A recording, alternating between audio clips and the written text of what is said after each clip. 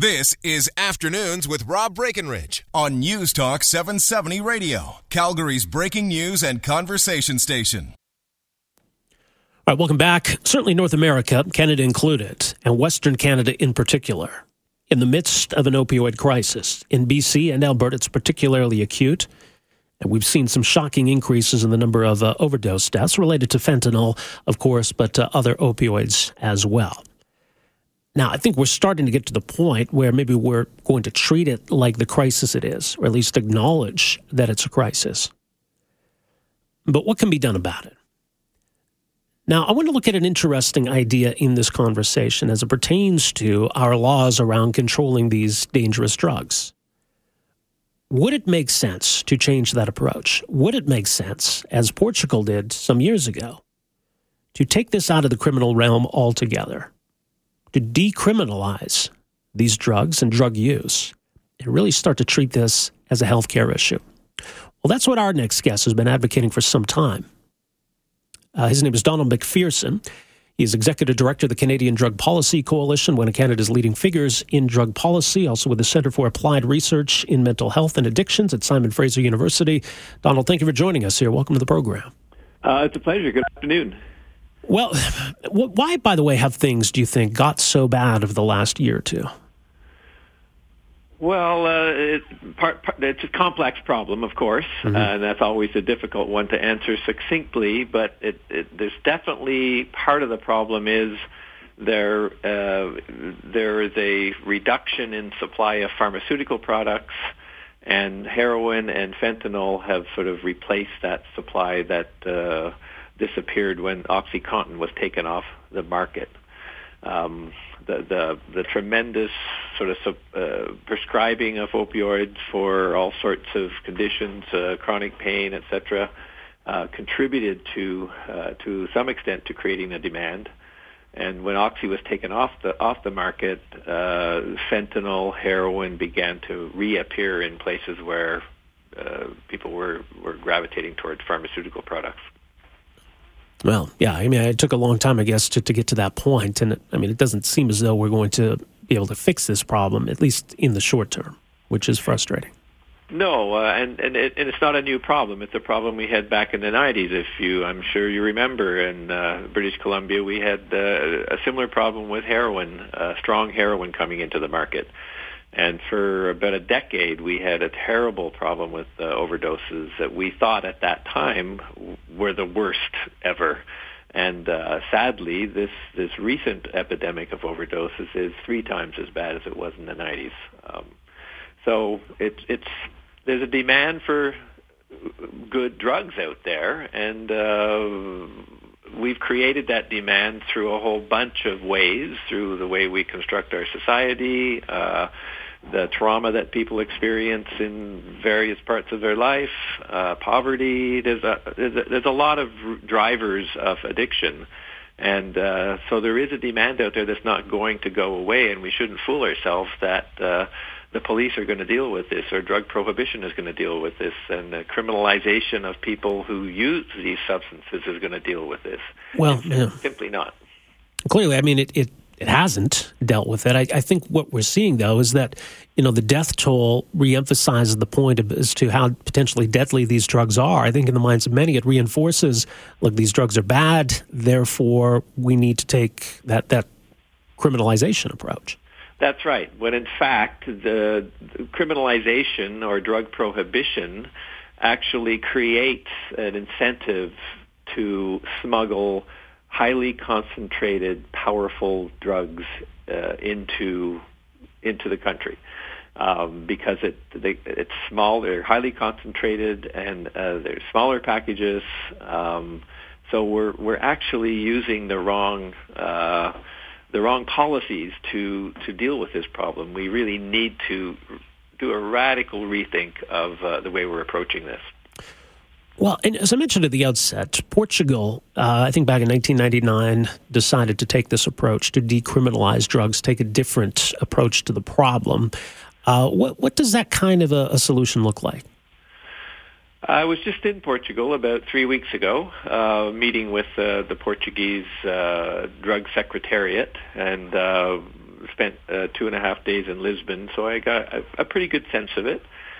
They had a similar problem in the sense that there were 100,000 heroin users in their country. So 1% of the population was addicted to heroin, which is a large number. And they had a terrible time with HIV, injection drug use, and HIV and overdose and open drug scenes. And they had the foresight to... their politicians said, well, we need to assemble a 9-member panel to study what options we have going forward.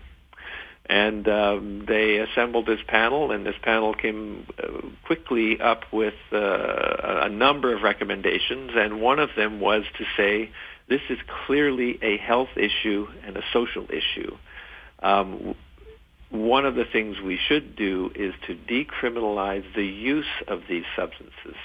And they were very clear about that. They weren't going to try and tackle the sort of whole market side of it and legalize drugs and regulate drugs. They were very clear they wanted to just say to people, if you use drugs in our society, you either don't have a problem, or if you do have a problem, it's a health problem. And we want to implement a range of health programs to address problematic drug use. Well, it's an interesting approach because I think there's some maybe who think that somehow the law provides, it dissuades people from using drugs in the first place. And I think clearly we've seen that that's not the case. So how does it help us then to take it out of the criminal realm and view it as a healthcare issue? Well, in the Portuguese example, they wanted to destigmatize the people who were using these substances. They were clearly not seen as criminals by the people who designed the program. They wanted to have the police have a different role in the system, i.e. more of a referral role than a punitive role. And they also ramped up a number of health services. They expanded their harm reduction services. They expanded their treatment services. And they engaged people who were using drugs in a whole bunch of different ways, through outreach, through their harm reduction centers, through their treatment centers. So their whole focus was on, well, let's engage this population. Let's stop chasing them around with police. Let's have the police play a positive role in helping get them to a range of services. So it wasn't just decriminalization. It was decriminalization plus really bearing down on what health services were needed. Right, and I guess that has a cost, but certainly I think we can all see pretty plainly that our status quo comes with quite the price tag. Oh, absolutely. A price tag financially, and the cost in human lives is immense. Well, yeah, so if we have a more effective strategy, I mean, if people want to look at it just in terms of dollars, just in terms of what's a more efficient approach, which approach would win on that front?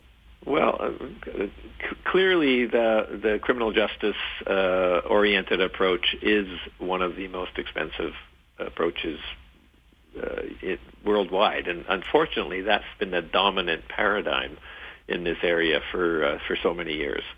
I think Portugal, the Czech Republic, Canada now with its regulation of cannabis, some Latin American countries that are looking at decriminalization.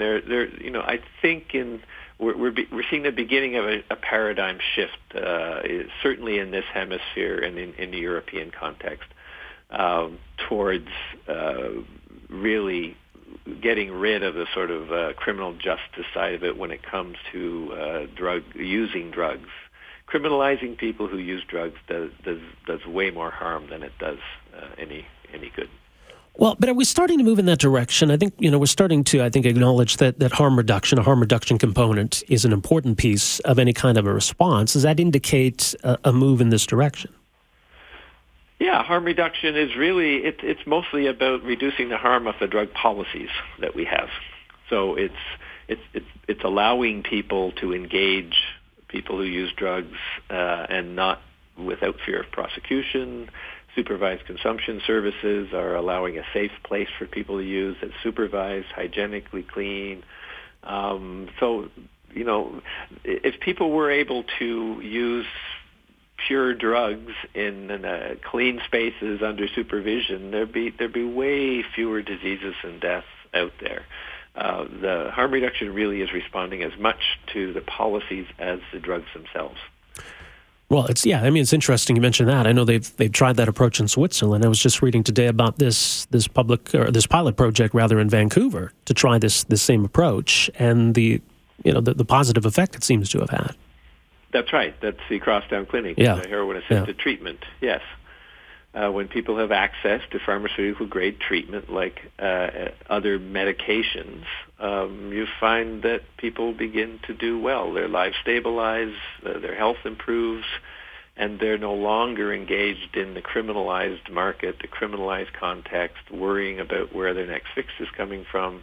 It's very much more like a medical treatment regime, which really helps to stabilize people. Right. I mean, the unfortunate side of all of this is it's all reactive, right? We're talking about after the fact and how we can help people with an addiction not die and beat what is a very difficult addiction. I guess it's a much bigger question to say, how do we prevent addiction in the first place?